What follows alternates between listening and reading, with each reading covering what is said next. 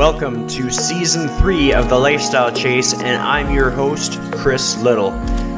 This podcast features high performers who have found a way to live their best life while balancing their health, wellness, friends, and family. To help this podcast grow, please share it on social media, rate 5 stars, tell your friends, and check out the past 140 episodes and counting.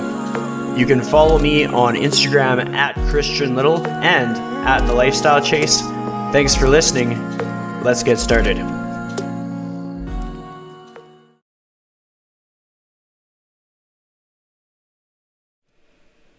All right, and welcome to The Lifestyle Chase. We had a few technical difficulties, which is always character building, but nonetheless, you didn't know what happened. We're here. We're ready to roll. I am joined by the one and only Alex Effer for episode 168. And how are you today? How is life treating you on this wonderful Tuesday? I'm great, Chris. First of all, I appreciate you having me on. It's pretty cold here in Toronto. It's for the Canadians, it's about, I think it's like 6 degrees. The sun's deceiving, but it's it's pretty cold. Looking forward to the warm weather, but yeah, otherwise everything's great. That's good. We Canadians tend to have a bit of optimism when it comes to any kind of situation that we're in, just because winters can be pretty awful. But with that being said, I want my audience to know who you are, what you're about. Give me your professional intro and then your casual intro so that they can kind of know your credentials, but then also know who you are as a person. Okay. Yeah. So my name's Alex Effer. I'm founder of Resilient Training and Rehabilitation, which is essentially just a company based out of Toronto, Canada, where I work one-on-one with clients who are either in pains from a rehab perspective or athletes and people who are just wanting to make sure they're able to move and train without the fear of feeling pain. So in Canada, my title is an exercise physiologist. I don't usually start with my title only because I don't think a title should define somebody. Obviously you got to stay within your scope, but I would say that a lot of things that I've learned are not really what exercise physiologists do.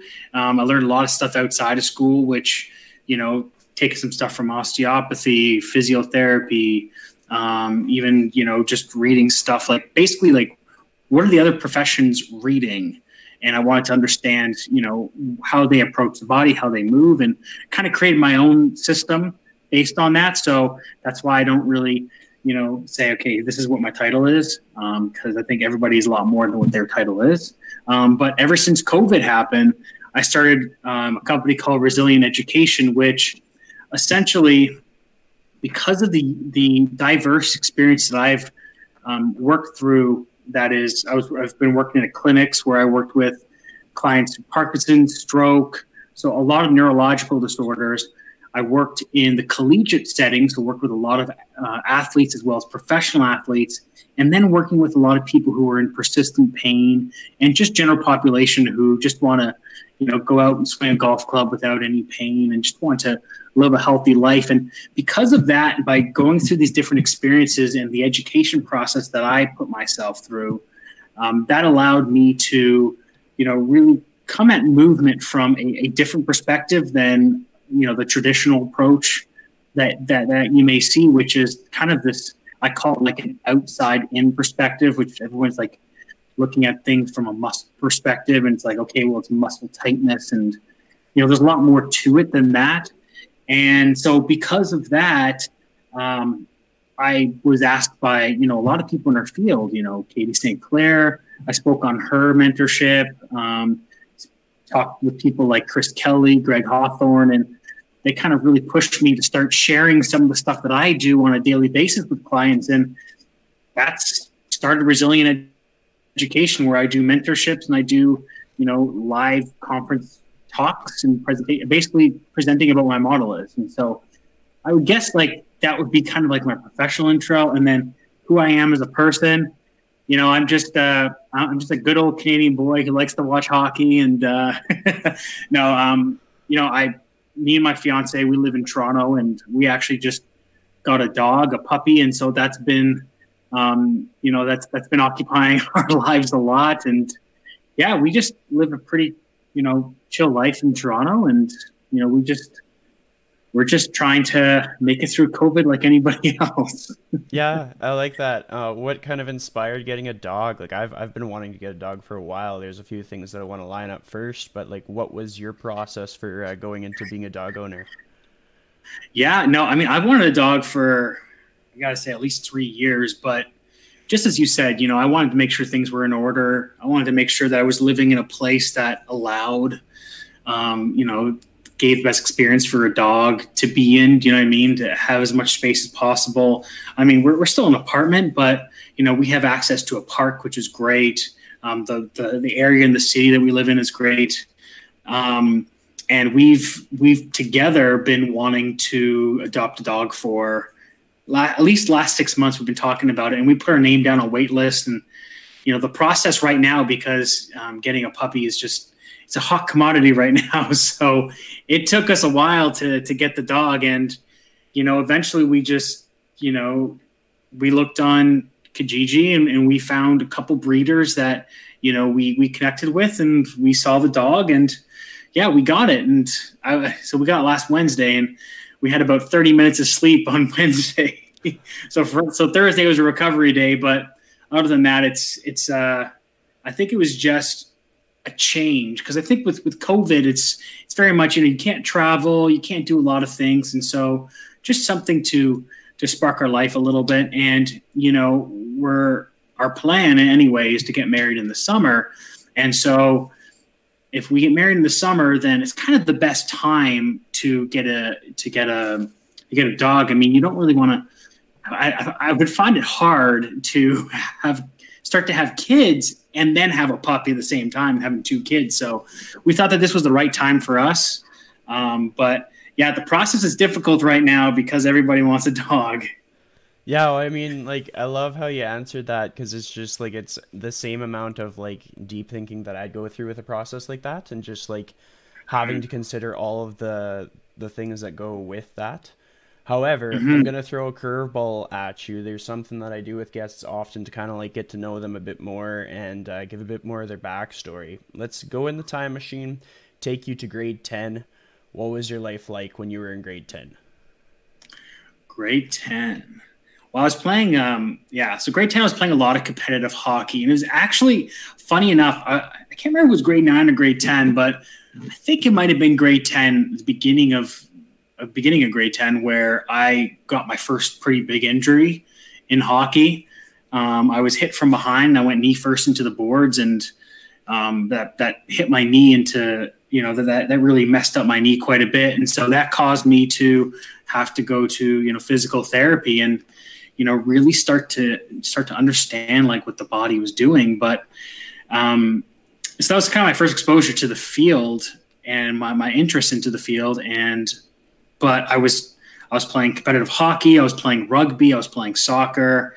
I think I really came into my own in grade 10. I mean, I was in grade 9. I was 5'2", right?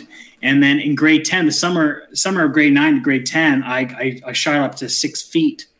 And that made me pretty uncoordinated because I didn't know what to do with all these long limbs and stuff. So I guess my life was pretty occupied with hockey and all the other sports that I was playing. And my parents were pretty tough on me, which was great. And they really said, if you want to play all the sports, you have to get A's and B's as well, to make sure that I wasn't just, investing my time in sports and then not, investing in my future through getting good grades and stuff. But yeah, no, I played competitive hockey, but I was also on the chess team. That's awesome. Yeah, because you need to have a little bit of both, right? I mean, chess is great because it's strategic thinking and it's thinking 2 steps ahead. And my father growing up, he always believed in, like if you're going to play a sport, you need to play something that's also requires a lot of strategic thinking. And so chess was something that he taught us growing up. So I played competitive hockey. So I guess I was considered a jock, but I also played chess. And so I was kind of playing both ends of the spectrum a little bit. Well, I mean, growing up like that, you would have had to have like some structure, some boundaries, like to be an academic and an athlete. What did you have in place at that young age? Like for, I'm just imagining, like, let's say somebody that's like 16 pops onto this podcast and they're like, I want to be like Alex Effer when I grow up. What did you have in place to kind of like uh, navigate those stepping stones? I know it's nobody's journey is perfect, but Yeah. what was your lifestyle like in that sense to maintain those kind of plans that you had for yourself? Well, it's funny because I never really. I know, like a lot of my friends in high school, in grade 10, grade 9, whatever, they were playing a lot of video games. Like Call of Duty was big back then. I mean, I played a lot of NHL, PlayStation, but even so, like I didn't play a lot of it. I always had the mindset that I always wanted to get outside and I always wanted to explore and do things. And so I guess I always had some type of creative mind, so to say, or a mind that was always searching for answers on different things and just exploring. And I kind of, I don't know why I did this, but I kind of had this, system in place where if I wanted to watch TV, then I had to do something productive first, almost to earn a right to do it. And for me, I was very interested in shows like Shark Tank and Dragon's Den and stuff like that, where people who are entrepreneurs pitching their ideas to these people who are very successful, and just really listening to what these successful people said and like how they would communicate, how they would react. My father worked in the corporate world, and so he was exposed to a lot of people who were successful as well. And I don't mean success from a financial perspective. I mean, that was one aspect to it, but just successful in other parts of their life. Like they had family, they were able to do what they wanted to do when they wanted to do without feeling stressed.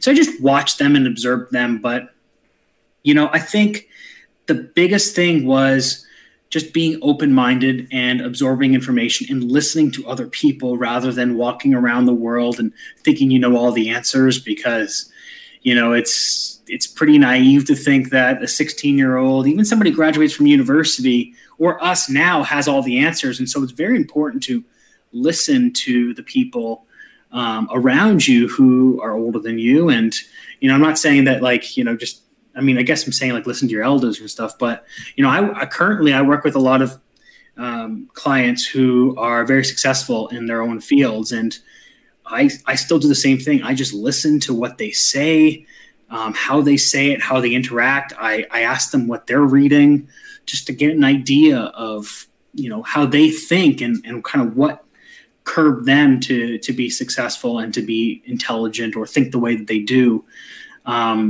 But I guess if I were to sum it up, I would say, reading is one of the most invaluable things that you can do to improve yourself, because, there's one thing that I wanted to do was when I graduated from university and my post-grad, I was only 23 years old, right? And so I was working with people in a clinic who were much older than me, 50 and 60. And I always asked myself, why would they listen to a 23-year-old?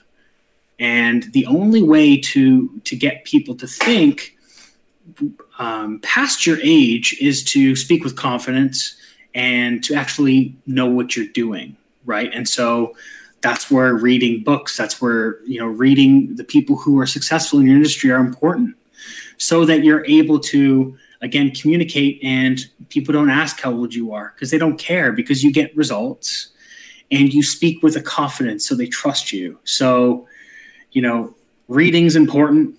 It's important to have fun at the right times, right? You want to play. Like, play is very important. I was playing street hockey every day in the summer. I was, playing tag and manhunt with the neighbors around the street. Like, it's very important to do that. But it's also important to, like, at that time, to play some video games, so that I was exposed to what the culture was at that time, so to say, right? So I wasn't just totally removed and isolated from it. So doing things at the right time is important, and being dynamic with what you do if you're watching TV, it's great to watch a show, but also, maybe something that's like intellectually stimulating as well, right? So, again, I think it was just I was always a curious mind, and I saw my parents both work the corporate world, and something I didn't want to do. I always wanted to work for myself, and luckily that's currently what I'm doing, because I was working in clinics and universities, and I decided that, there's a lot of clinics and universities that are just not run well from a business standpoint. And I just mean how they treat their employees. And so I just said, hey, how do I control that? I mean, work for myself. And so now it's the best thing I could have done. It was 3 years ago. It's scary, but you just have to take risks. It's important to take risks. Absolutely. I mean, like, so much that you spoke to that I can either relate to or agree with, which, I mean, that makes me feel good about things. But then at the same time, there's things about your story that kind of get my attention, make me wonder, like, okay, like, how did you get through these things? How did you, like, it's easy to talk about it. It's tough to do it when it comes to staying on track with your education, when it comes to following through with goals or expectations that we have for ourselves. I think people can be very critical of themselves. So much can go on in their journey.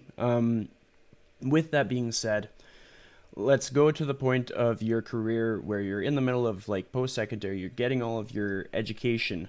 What were the 3 toughest things that you came across that might have stopped you in your tracks or challenged you the most? Like, if you can recall on 3 things that kind of stand out to you.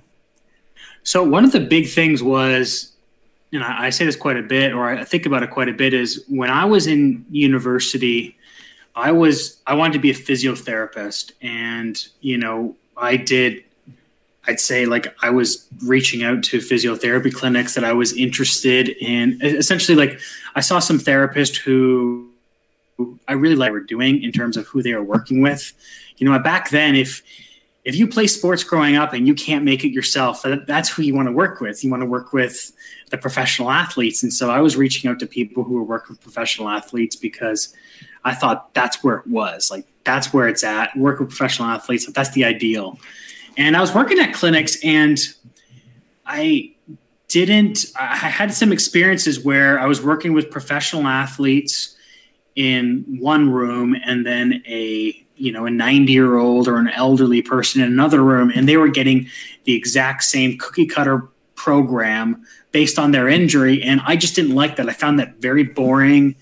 I didn't know enough to understand why it wasn't right. I just knew that if you have this person who is like the pinnacle of athletic or performance, and then you have somebody who doesn't matter if they reach overhead or not. I mean, it does from a movement standpoint, but do they need to produce high force up here? No.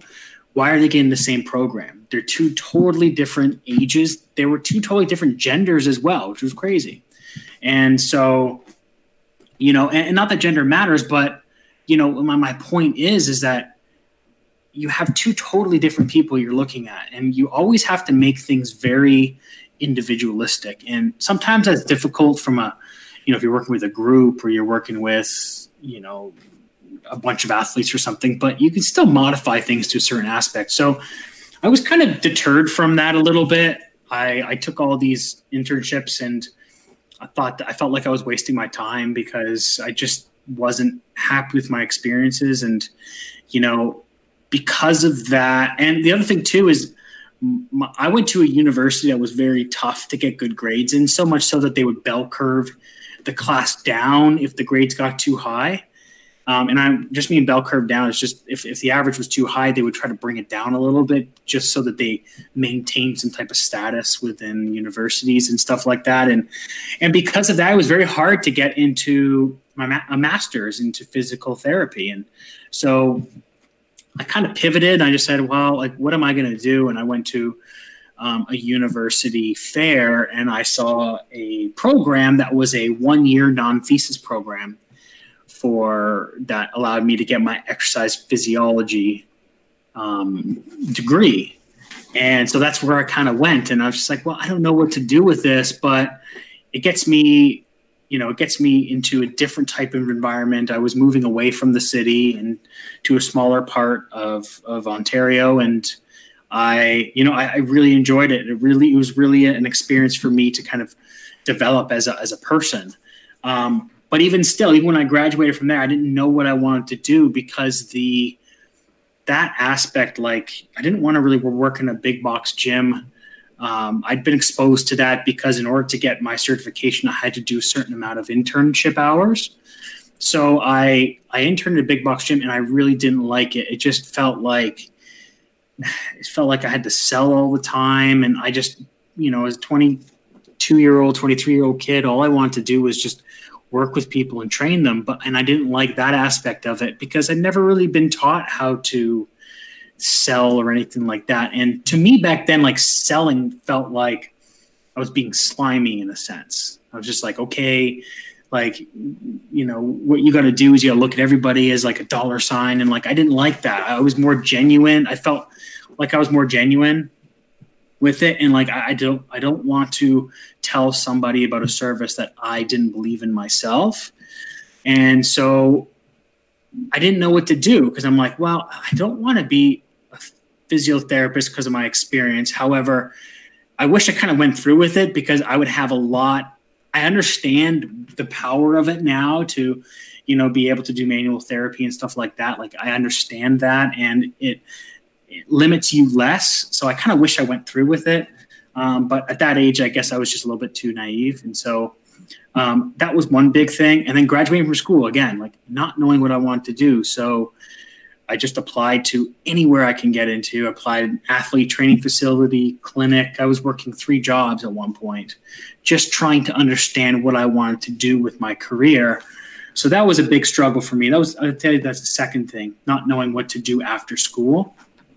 And then, the third thing I would say was, I left a clinic that I was working at that I was comfortable with, but I felt like I was bored, like I didn't feel like I was progressing.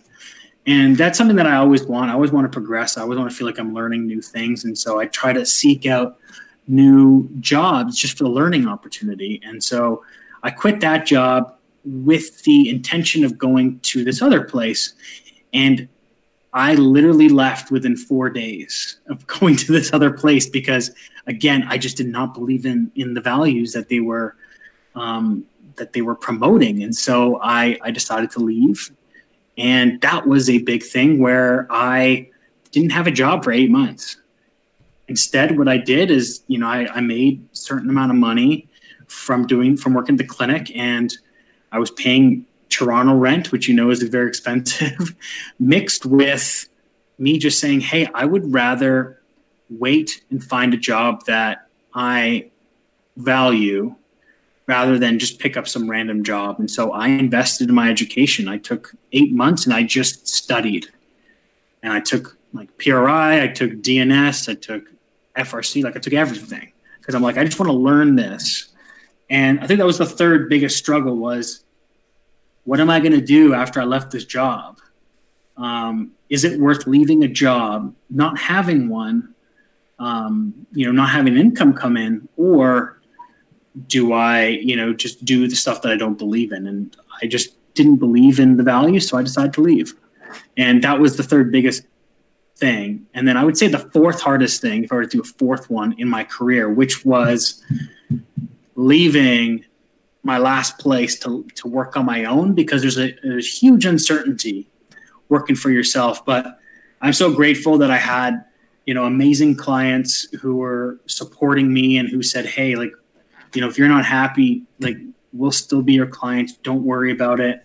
And it was amazing. It was, great support from my family. And so doing it was a lot less difficult, but it was still difficult, obviously, because of the uncertainty. Yeah, but life kind of sets us up to be in these difficult situations to force us to grow. Like, you don't get anywhere by being comfortable all the time, and it's kind of cliche, but it's like people need to understand that, like, if they're not very comfortable right now with where they're at in life, that's probably a good sign. Kind of means some Mm-hmm. good things are coming. Mm-hmm. With all of that being said, like, you legitimately went through a lot of different certifications and stuff. Like, I've listened to your appearances on other podcasts where you've listed it off in great detail. And so just to kind of like make people understand just how much you invested in your education.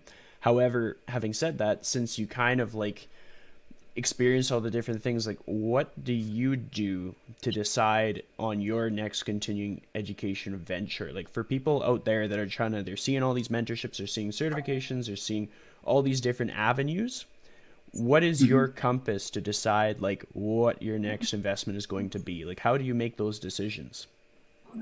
Yeah. So one thing I'll say is, just to kind of go back on one of the questions you asked me before. One thing that I've done since I was in grade 9, I think it was grade 9, was I've spent an hour, non-negotiably, an hour every day reading. And people are like, well, how do you do that? It's like, I spend an hour before bed. Every time I'm driving around, I'm listening to an audiobook. It's like, we have time. Like, so like I go to, in Toronto, when I'm not working online, I go to clients' houses. And so during that time, instead of listening to music, like I listen to an audiobook. But the other thing I would say is that COVID has been, terrible, obviously, but from a progression of the industry, it's pretty amazing. I mean, you see a lot of people who are coming out who've taken a bunch of certifications and courses, and they have different experiences and different learning, and they're presenting their model and how they work with people. And I wish that was more, accessible when I came out of school, because I had no idea where to start. I was just reading everything I could from anybody I could. And that caused some problems because I wasn't retaining the information because I wasn't applying it. It's like I would read something about nutrition, read something about this, something about rehab, something about the body, from all these different sources. And I eventually was like, what? Like, I'm not applying any of this. I'm not intaking. I'm not really retaining it. So how do I find a better way to retain it? And literally, I started reading books on how to learn. And I didn't read books about, human movement. I was reading books how to learn because it didn't make sense for me to learn about human movement if I didn't understand how to retain it. So I was reading books about neurology, psychology, and stuff like that so that I was able to understand how to learn. And so for me, it's just finding things that I'm not good at. And I'm always going to evolve my model. And that's exactly why I called my mentorship Evolve, is because I always want to improve. Like, I don't think that what I'm doing is right. I don't think it's wrong either. It's just at this point in my career and the information that I've absorbed, it seems like it's working to some capacity, right? And so that's why I'm like, okay, well, like this is good. But, at the beginning of COVID, I never really dove deep into the foot mechanics, anything like that, because I really, I was not good at it. And so I didn't know where to start either. And, I was reading anatomy books, but again, I wasn't retaining information. So, I give credit to people like Gary Ward, Bill Hartman. I talk with, Greg Hawthorne daily.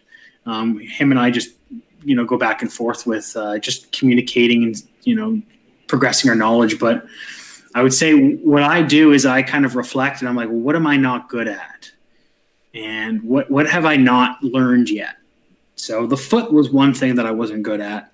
And what I do is I chunk my learning. So if I want to learn about one topic, I will learn about only that for 3 to 4 months. And I'll do that with 3 different topics a year. That's from an actual reading perspective and within the field perspective.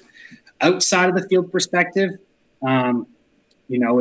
it's not random, but there is some randomness to it. But right now I'm learning about, I'm very interested in like green and renewable energy and stuff like that. So I'm learning about that. Like, I'm reading Bill Gates' climate book. But in all honesty, for me, it's just, what am I not good at? How can I improve it? It's not good to always read about things that you're good at or do stuff you're good at, because then you just reinforce some type of confirmation bias, and I guess you can develop a little bit of an ego and stuff like that, or you become complacent. And for me, it's just I always want to grow. I always want to do better, but not in a paralyzing way. Like, I don't think, if I don't do this, then something, then I feel bad about it. It's like, no, it's more of an excitement to me. And, there's people in this industry who've been in the industry for longer than me, right? They're older than me. And, but I don't look at them and be like, I got to really learn because I have no idea what they're talking about. It's not that at all. It's like, look, they've been in the industry for 10, 20 years longer than me. Like, I will get there.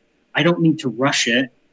It needs to be a slower burn. And I think people need to realize that too, is that, you don't have to be as smart as other people. You just, because you're working in a different context, you intake or absorb information in a different way than other people. And so even when people take my Evolve, it's like it's like drinking out of a fire hose sometimes, because I'm given so much information, and they're like, oh my gosh, I feel so overwhelmed. It's like, don't, it's taken me, I've been in this industry for 10 years now. It's like, it's taken me 10 years to really start to understand this stuff and apply it. And I'm still building it. I'm still growing it. And people who took the first Evolve compared to this one, it's totally different. And so I would say it's just find things that you feel like you're not good at and then do it. It's tough though. It's tough to really reflect and be like, hey, what am I not good at? Because it's uncomfortable, right? As you said, there's kind of there's a beauty with discomfort in that, it's how you grow by putting yourself in uncomfortable situations. And once you realize that, once you get out of your comfort zone, that's really when it becomes less uncomfortable, and then that's when you grow. I love that. Yeah, that's awesome. And I mean, it's good. Like, you're so on the point with just the trajectory that you're taking the conversation, kind of thing. Because I was thinking about your mentorship. I've seen so many of our mutual friends immersed in your mentorship. So I want to give you the platform to kind of talk more about it and tell people what's coming up and just promote the living crap out of it. So whatever you want to talk about with your mentorship, the floor is yours. Give people the insights and just sell it to my audience. Yeah. So one thing is I'll mention, before COVID, I didn't do any posting on Instagram because it was so uncomfortable for me. I didn't like it at all. Again, it was something that was very uncomfortable. I was not used to it. And even promoting myself to some capacity, it's important to realize that, or something that I've grown, it's like, it's okay to promote yourself to some capacity, right? As long as it's not, you're in people's faces all the time. That's something I'm always concerned about. Like, I don't want to, be in people's faces and be like, hey, come take Evolve. But I put it together because I put Evolve mentorship together because I've taken a bunch of systems and I've read so many books and spent so many hours over the years reading and learning and applying and failing. And what I found that I wanted to do was create a system where people have this foundational system to build off of. So it's like, where do I start? What information is important for me to start when it comes to assessing, when it comes to programming exercises? What are exercises actually doing? And how the human body moves and the principles in which it moves. And so I wanted to put this framework together for people so that if they said, okay, well, I want to learn more about neurology, I want to learn more about fascia. It's like, the reality is it's all going to come back to this foundational system. And so that's why I put the Evolve together. It's like, by taking all the courses, by reading all the things, I've noticed that there's certain patterns and certain things that everybody, whoever is presenting these different models, they talk about, but they may use different terminology. They may say it in a different way, or they focus on one particular aspect of the body or how the body moves in general. Like, Somebody's focused on breathing. Somebody's focusing on more mobility. Although they're the same, but they're the same thing. They're both influenced by each other. And so I put this 8-week course together, mentorship together, because I wanted to have trainers, therapists join it and start to talk about the things that I have found that work, and make their process a little bit simpler. Because when you're standing in front of somebody and you're like, okay, I am looking at a posture which is a reflection of all the different compensation this body is undertaking, right? Or they are using. It's like, where do I start? It's like, okay, well, do I start at the shoulder? Do I start at the rib cage? Do I start at the pelvis, the foot? It's like, where do I start? And so for me, it's like I wanted to put together this framework that progresses over the weeks. It's like the first week is like, okay, let's talk about systems and how we view the body as a whole from a global perspective. Then we talk about the thorax and the pelvis and how, they interact and how they move, and then how the foot moves, and how to be able to look at the foot to understand what's going on with the pelvis, the rib cage, even the head, the neck. And then from there, like, we have a Slack group where we talk about, or we assess each other. It's so funny. The first time I ever did this foot course, I'm just like, hey, everybody, can everybody post pictures of their feet? And they all looked at me like I was weird, right? I'm like, it's not for me, okay? It's for you, I promise. But it's just like, what the intention of it was, okay, we do a week about the foot, and then we do the assessment lecture, which assesses everything. And then we do a compensation lecture. But what everybody's doing is they're posting the pictures of their feet. And then everyone's like, okay, well, this is the kind of gait mechanics that I'm seeing based on this foot. And then we're applying it to the whole body. Now everybody's posting their whole assessment. And they're like, okay, well, what I saw at the foot is making sense of what I'm seeing in their squat or something like that. And then we talk about programming. It's like, okay, well, based on these pictures that you've seen, how would you program for this person now? And so I wanted to create a system that structurally builds on top of each other so that people gain the amount of as much rep as possible, so that when they leave the mentorship that they have some experience already, because we don't have the benefit of being in person right now. And so I wanted to create a way to be able to do what we would do in person virtually.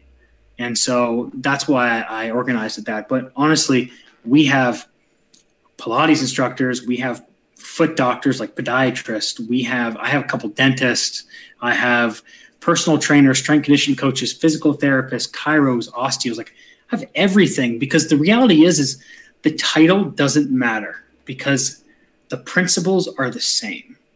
The only thing that the title does is it allows you to do certain things that others can't, right? Like personal trainer shouldn't be putting their hands on people, but like a physical therapist should understand how to program exercises. And that was a big thing at the beginning of COVID. I had a lot of friends who were physical therapists who were now forced to go virtually. And they're like, well, how do I assess virtually? How do I now program exercise? Because I'm so used to the manual stuff. It's like, well, you got to be good at both. You have to understand the exercise stuff, just because you have to understand where this person is moving towards in their treatment.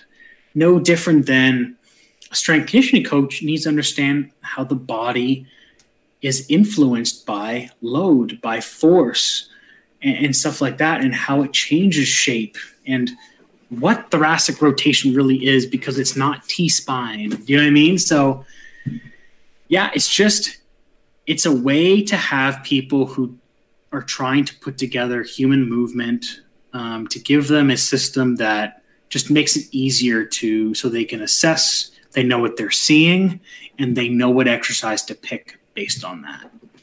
That's awesome. So that's why I built the Evolve Mentorship, was to answer a lot of questions that I was getting from a lot of people taking the different systems that are out there and just not knowing what to do with it or how to apply it to their environment. And so, yeah, it's just like, these are the universal principles that all these different courses are teaching, but they're saying it different ways. And so like, how can I create this like foundational structure? So if they want to take these or reintroduce themselves to these courses, they're like, okay, well, I have this understanding of it, right?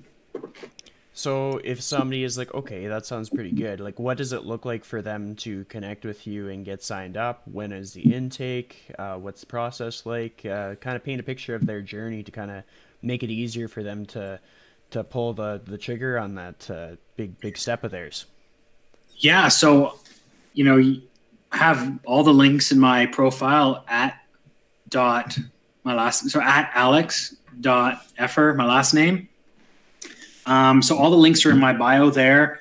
You could also go to www.resilientrehab.com. It's all going to be there as well. And essentially when you sign up, you get access to, I've put about 6 or 7 hours worth of pre-recorded material, like videos, so that people can start to dive into some of the principles that we're going to talk about. I've also put together a few documents as kind of like cheat sheets to have by their side. So if they work with somebody, they have that right by their side, and they kind of can like start to use things right away. And there are also going to be principles that we're going to be diving in deeper throughout the weeks. So get access to all of that. And then starts April 12th. So next week we send out a survey, because one of the things we're doing online is you have people from all over the world, right? And so I send out a survey to try to select a time that works for the majority of people. Obviously, it's difficult to do a time that works for everybody, but everything's recorded. So if they can't get access to this time, then it's recorded. But they also have the Slack group to ask any questions. So they get the survey, they get the 7+ hours of recording information, they get the additional reading content that I found to be very helpful. That's books, that's articles, that's documents that I've put together. And then as the weeks go on, they start to get access to the slides, the presentation. We do weekly Q&As as well, so people have questions about the content.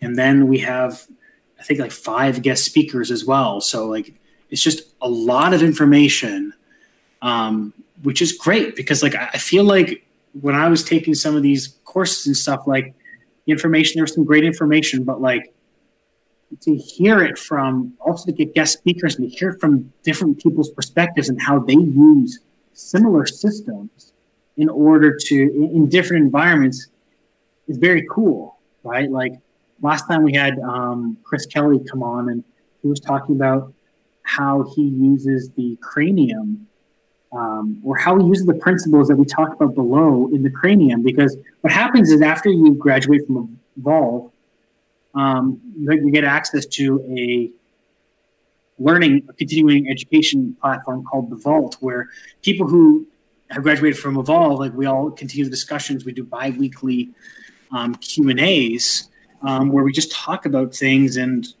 where we dive deeper into specific things. And that was one of the biggest conversations was, okay, how do I do stuff with the neck, the cranium? Because we've talked about everything below the shoulders. How does it look above the shoulders? And so it's really cool how things have grown.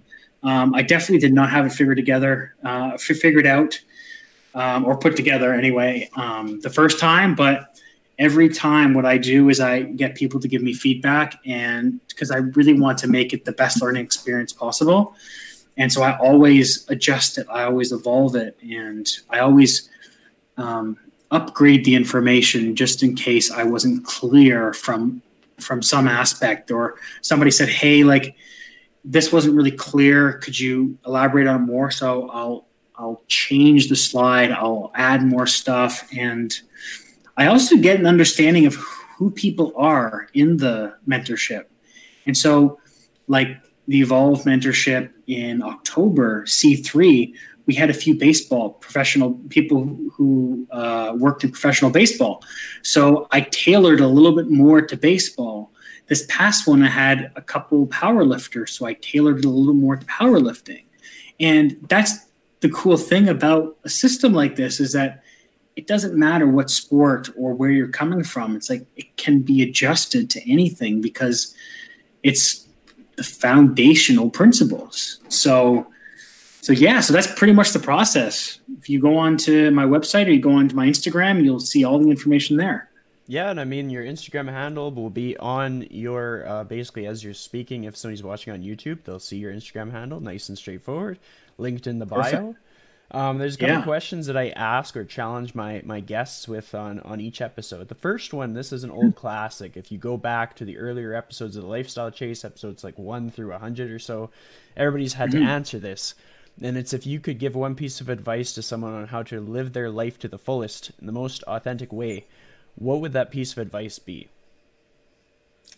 Live their life to the fullest, most authentic way. That's a tough question. I mean, like, a lot of things come to mind, but like, if I were to say, I think one of the biggest things is I try to be as open as possible to all experiences. And, it's important to know when to say no, obviously. I'm not saying like do some stuff that is not, not ethical. But what I mean is like, it's important to experience, like go on a trip, put yourself in uncomfortable situations, because what you're going to do is you're going to understand where your limitations are and you're able to improve those limitations.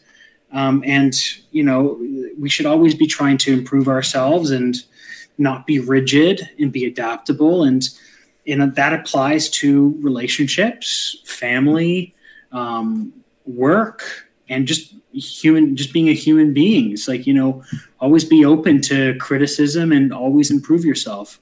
So I would say like reflecting on what you do and what you say and your process through life is very, very important to make sure that you're being as authentic as possible and you're not just going with the flow of things. Do you know what I mean? Definitely. Just I like how you bring about the whole being open to feedback, like being able to handle like criticism kind of thing. Like not all feedback is going to be good feedback. Some feedback is going to make you reinvent a few things and go about your ways differently than what you might be used to. With that being said, into the next question that we have on the docket is if you were to give a challenge to the audience, what would that challenge be? It could be any challenge you want, and it can honestly be as complicated as you want or as simple as you want. But basically, you're going to say your challenge for the day is, and then just put it out into the universe. Easy. I would say like one of the biggest things that people don't do or say to me, they're like, well, because I always say, I've said forever, I've said, I always spend an hour a day of reading. An hour a day of reading. And it could be anything. Just start with something before bed. Put your phone down an hour before bed and just read a book and just be, totally integrated into that book.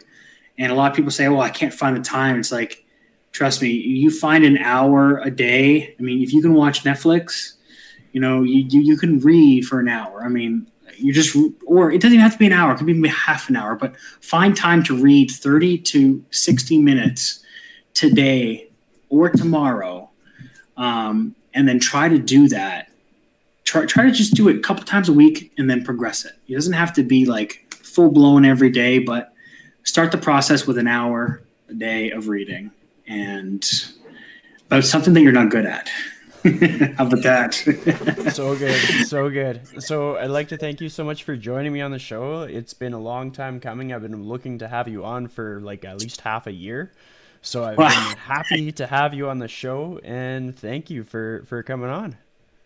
Man, thanks so much for having me. I really appreciate it. I always love talking to like-minded people. So thank you so much. Perfect.